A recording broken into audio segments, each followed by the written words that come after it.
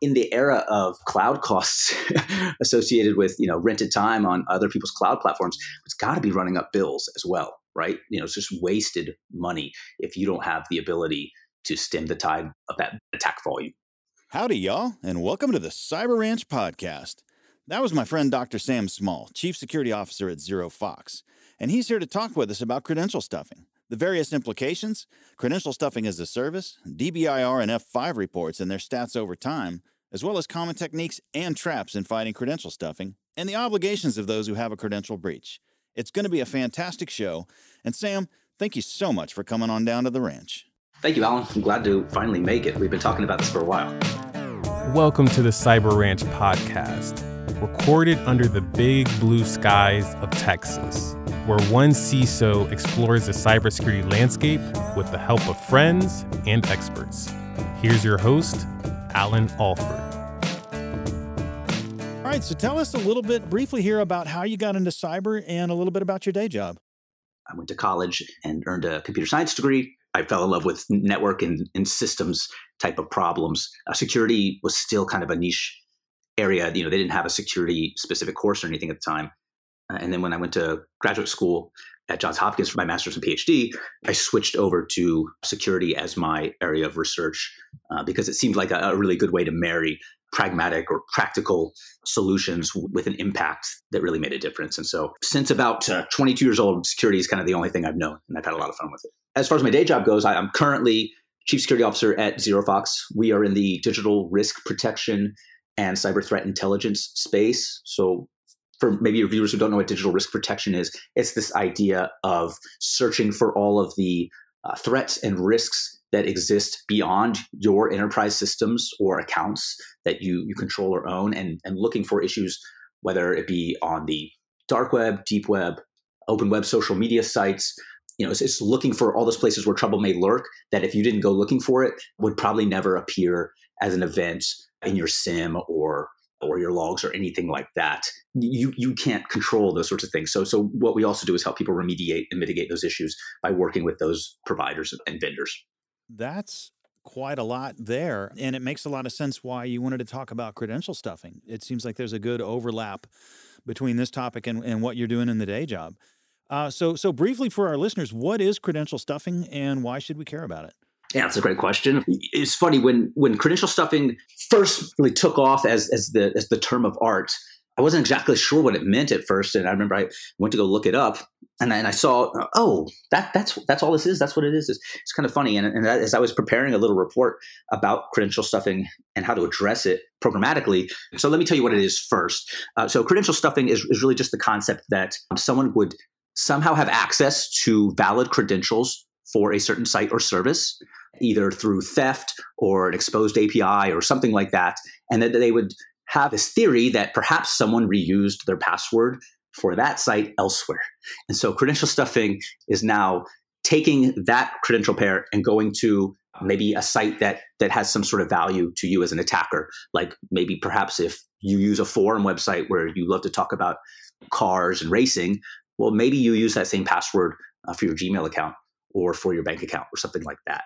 That is basically the idea. I think the stuffing aspect comes from akin to ballot stuffing almost. So what attackers do is they take whatever credentials they can find and then they throw them against the wall and see what sticks, all over the internet, basically. Just shoving them every place they can and hoping for the best. Yeah, and this is, obviously, the first thing you would do if you came upon someone's credentials is try to log into the actual service it's supposed to come from. But yeah, I think a smart criminal quickly goes on to the idea that they're probably reusing this elsewhere. Let me check it out. And then the thing that I thought was interesting is when I looked up credential stuffing, I was like, oh, that's all this is. I realized that the term wasn't invented until about 2011 when one of the co-founders of Shape Security, Sumi Agrawal, he kind of coined that phrase when he was with the Department of Defense. But this idea that you would take, breach credentials or a password dump and try it other places has been around for a very long time. I guess it just didn't have a real catchy kind of term associated with it. I'm thinking of ransomware, and I'm thinking of credential stuffing as an obvious precursor to ransomware. These days, my take on all the bad things happening is that they all terminate in ransomware. I'm not sure. Yeah. Statistically, I think it's probably still only 85% of attacks. But honestly, just about any vehicle of getting in, it seems like the end goal these days is ransomware. It's getting frustrating. And one of the things with ransomware is this fact that non-technical criminals can basically rent botnets as a service sort of thing and launch their attacks. Is credential stuffing working the same way? Are there bad guy services out there on the dark web where a criminal can simply say, hey, you've got a database of 100,000 passwords. I want to go apply them to these 500 sites. Can I rent this botnet and do that? Is it available in that sort of commodity basis? Definitely. Yes. Yeah. So, we've seen that cyber criminals have quickly learned from the cloudification of legitimate businesses, and they've set up kind of these mirrored or shadowed kind of business endeavors on the dark side. And so, yeah, it's a very similar thing where I can just buy breached credentials from another vendor or a higher powered, more broker of these sorts of things, and then I can use stuffing tools. Well, you don't have to have a lot of talent. You just have to have the will to want to take over people's accounts. And so not only is that part of it, but then there's also, I don't know if you've ever talked about phishing kits on your show before, but as far as credential harvesting, it's not just a breach, but maybe I want to actively phish people to collect their credentials. Those are available as well through these kind of malware as a service providers. This could be like a two-part attack, right? Where it's like, I'm interested in phishing the credentials of, people's bank accounts, and then I will also then go try it against other sites where it may have some value to me. So it's prevalent too. It's not just that it might be a precursor to ransomware, which we all know is crazy prevalent, but it's a pronounced enough attack vector on its own right. I was looking at the 2021 Verizon Data Breach Incident Report, the DBIR, the world famous DBIR, and they were saying that 23% of those surveyed, and DBIR surveys quite a lot of folks, so it's a very good representative sample.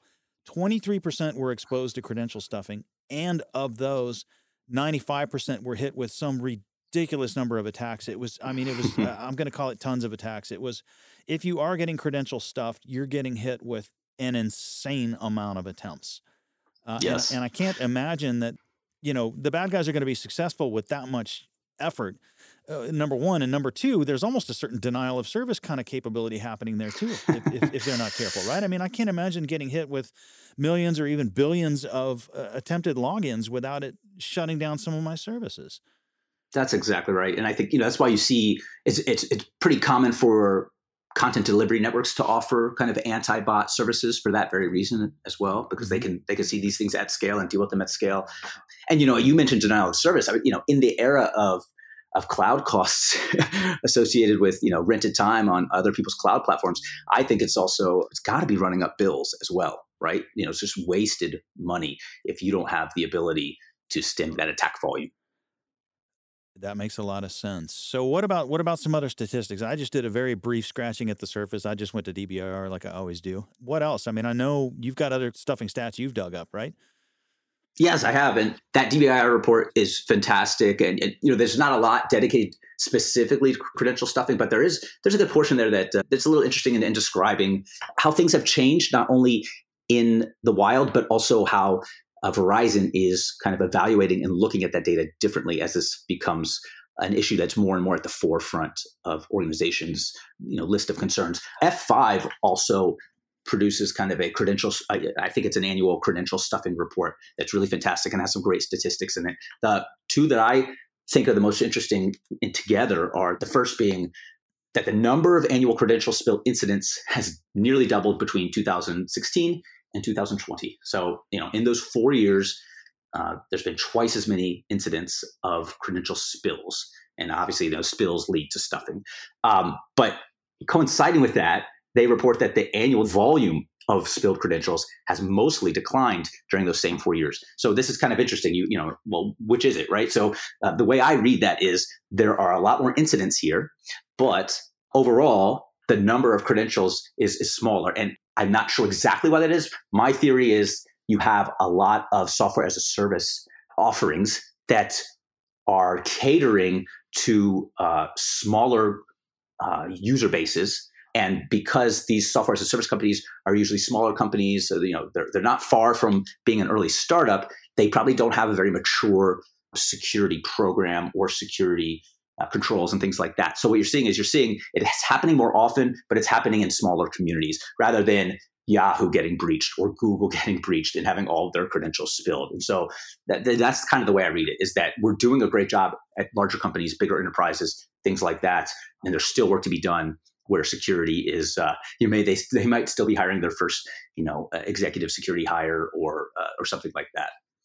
Yeah, the other stat I would love to see is the effectiveness of the attack itself versus, like you've got 100 credentials in your bad guy database and only 1 in 100 actually works on another side, or 2 in 100. In other words, all this education we've been doing about password reuse, is it working?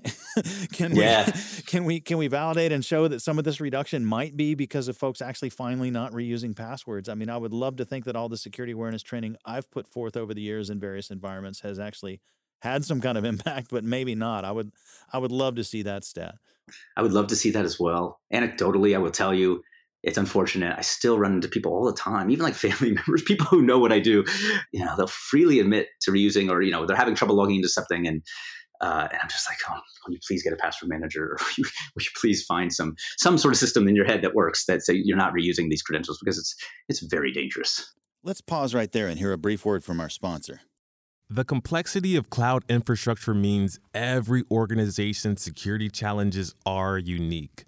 Whether your challenge is threat hunting, policy management, cloud workload protection, or all of the above, Uptycs helps you quickly identify and eliminate observability gaps in your security program. That's Uptycs. Analytics for the modern attack surface, observability for the modern defender. Check out Uptycs by visiting uptycs.com. That's UPTYCS.com. Thank you, Uptycs, for sponsoring this episode. So what are some common traps dealing with credential stuffing, right? How much effort should we put into fighting it? What's a reasonable amount of effort? And what are the common traps when we do decide to fight it? There's one more stat from that F5 report that I found really interesting in relation to this question. And a couple years ago, there was a large data breach collection released called Collection X. That was kind of an aggregated collection of smaller data breaches and things like that. And in the F5 report, they report that nearly 33% of the logins attempted through these credential stuffing attacks that they had visibility into were using credentials compromised in Collection X. So the first trap is that maybe you're not paying attention to data breaches on the web. Because if you did, from like a threat intelligence perspective within your organization, or maybe through a threat intelligence partner, you could probably determine, okay, do any of our employees or customers, were they involved in any of these data breaches from the past, or any new ones that have since been released? And if so, we can probably guess that stuffing is going to come our way, and it's going to come our way specifically for these accounts. So not paying attention to anything other than what's coming through your systems, or looking at activity, your authorization endpoints, or on your website login, that's a mistake. That's a huge mistake. And so, there's a lot of services out there like Have I Been Pwned, et cetera, that people can use on their own kind of manually. But there's also companies and services, including Have I Been Pwned, that also offer kind of an enterprise API service offering. And so you should be kind of checking your user base against those types of sites, et cetera. That's number one. I think one trap that we often see as well is, and I think the media is partially to blame for this, it tends to be very easy for the media to confuse credential stuffing and data breaches. They're not the same thing. You can get stuffed with someone else's data breach. It doesn't mean that you've had a data breach. And so, sometimes you see an organization almost not be too concerned about credential stuffing because they haven't had a data breach. And there's no requirement here for that to be the case.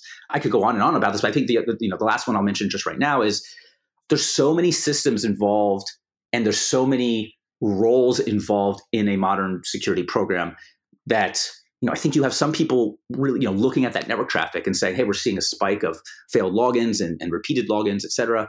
But they're not coordinating that again with maybe some of the other systems or other sources of data within the organization, or they're not reporting those things as well. And so that can lead to some problems as well, because again, things fall through the cracks. And so, for instance, if you're able to kind of investigate commonality between data in one team or data on another team, again, you can remediate or mitigate some of these issues by going to the service providers who are essentially hosting these cyber criminals and having some of their infrastructure torn down, et cetera. That's just one example. There's others, but there's a lot of things that people should be doing that it's just difficult because, there's a lot on a practitioner's hands on a daily basis. Yeah, so that's a really interesting point, this idea that you could aggressively go after them. If you see the stuffing attack coming from wherever, you can call the wherever place and say, hey, you're hosting bad guys. I hadn't thought about that particular angle. I was thinking more just in terms of the day-to-day defenses. You've already talked about sort of being aware of the breaches that are out there. And if they come from partners or supply chain, perhaps you should be looking at that, right? You've mentioned, going after the bad guys. I'm thinking just in terms of general purpose defense, what are some good tips? Just I'm trying to prevent being credential stuffed. What am I going to do as a day-to-day practitioner? Maybe I've got some security awareness training capability. Maybe I've just got whatever small staff I've got to do the technicals and operational piece. What other little things can I be doing? OWASP has a really great cheat sheet on this topic called Credential Stuffing Prevention. And so they mentioned a few things. Unfortunately, all of these things kind of come with caveats depending on your business and how much friction is tolerated by your users, et cetera. But first and foremost, obviously, don't reuse a password. It's easy to say. It's difficult for us in the catbird seat at our organization to know whether or not someone's reusing a password. So, beyond that kind of training, that your next best bet is multi-factor authentication. Mm-hmm. And so that is not going to work for everyone in every instance. Again, for the reasons I just mentioned kind of briefly. Also, if you're using a second factor that's not necessarily secure, like maybe your second factor is SMS, that's easily phished. So you'll probably improve things, but you might still end up with some issues.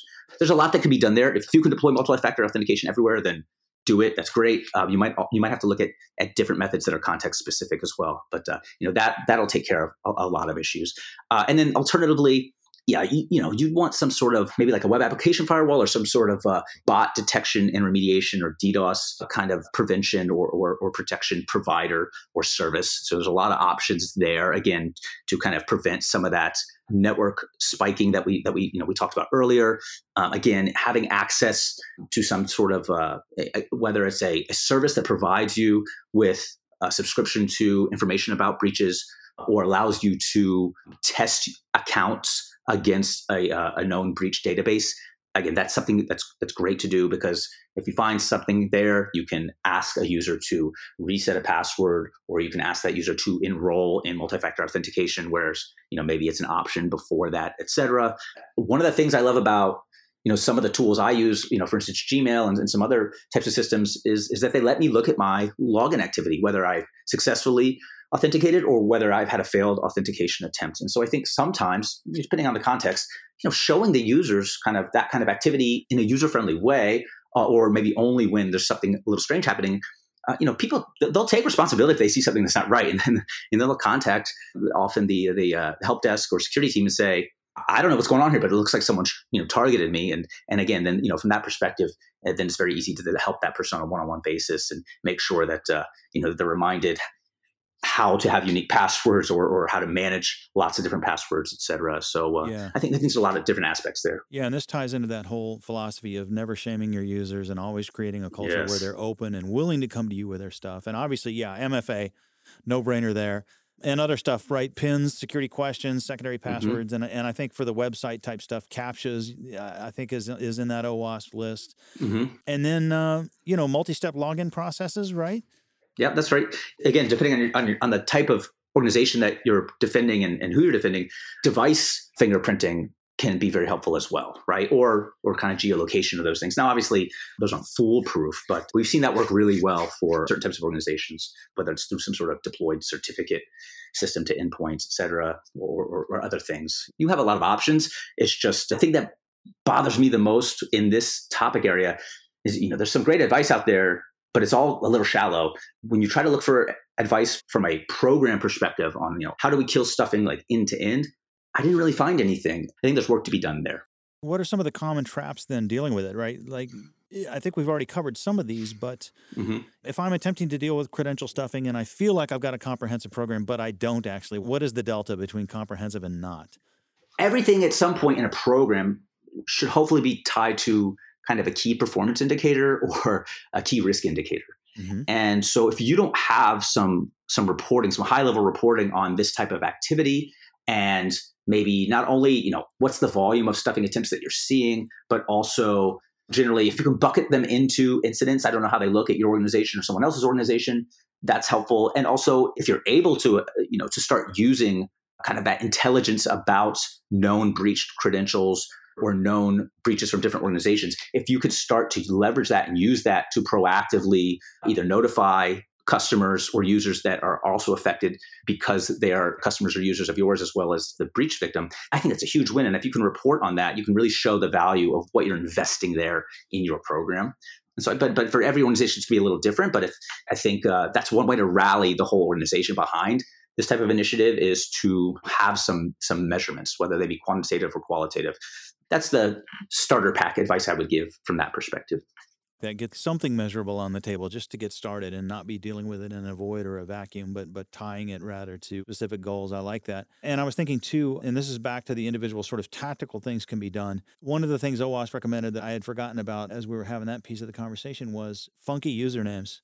Like if I'm Alan.Alford at whatever.com gets hacked, I shouldn't be Alan.Alford at myjob.com, right? I should be something completely unrelated or jazzed up in some way or something non-standard, so they can't just try that same username. They now have to try to figure out varying usernames. And I think by that point, the botnet approach is breaking down completely, right? Yeah, although that's probably my least favorite one, only because I think as a user, whenever I don't use one of my standard kind of usernames or something I always forget what it is or have a hard time remembering them. I use LastPass for most things, but occasionally there'll be something, and that diversity that really messes with my head sometimes. And so it depends on, again, there's a lot of differences and tolerances between these types of things, and even MFA. Again, by industry or kind of by transaction type. And, I think some organizations are worried about almost an abandoned cart type situation when it comes to making their users jump through too many hoops. But I think most people are familiar enough and comfortable enough with multi-factor authentication today that some form or some type could probably be applied in a lot of these instances. Right. And keep that usability factor high. That has to be considered at least as much as the security aspect if you're going to roll out a successful program. Users punching their fists through their computers, right? That's the whole reason people reuse their passwords in the first place. Right? Ease of use, right? Yeah, exactly. And then, we've seen some interesting things as well from some proposals that are really interesting. So, I used to be an academic, and so I like to keep track of what people are doing there. And I read a really interesting paper from UNC Chapel Hill. They propose a protocol for websites to allow a single user to kind of monitor all their accounts for credential stuffing attempts in a federated way. So, while credential stuffing tends to be at the top of the list, along with other types of brute force attacks today, in terms of like volume that organizations are struggling with, I don't think it has to be that way forever. I think there's still some creativity left in the space for us to apply. It's a great approach. I think that's a great step in the right direction. And I'm thinking of, there's an inverse that we haven't discussed in any of this either. And that inverse is, I'm the guy whose credentials got leaked. I'm the entity whose user accounts and passwords somehow got out the door. Whatever. I'm going to, LinkedIn had one a while back, right? I'm LinkedIn, and now I know, a million, whatever, I'm making up numbers now, 1 million username password combos got out of my door. How should I act in the community? What am I supposed to do to maximize credential stuffing defense against the leak that I caused?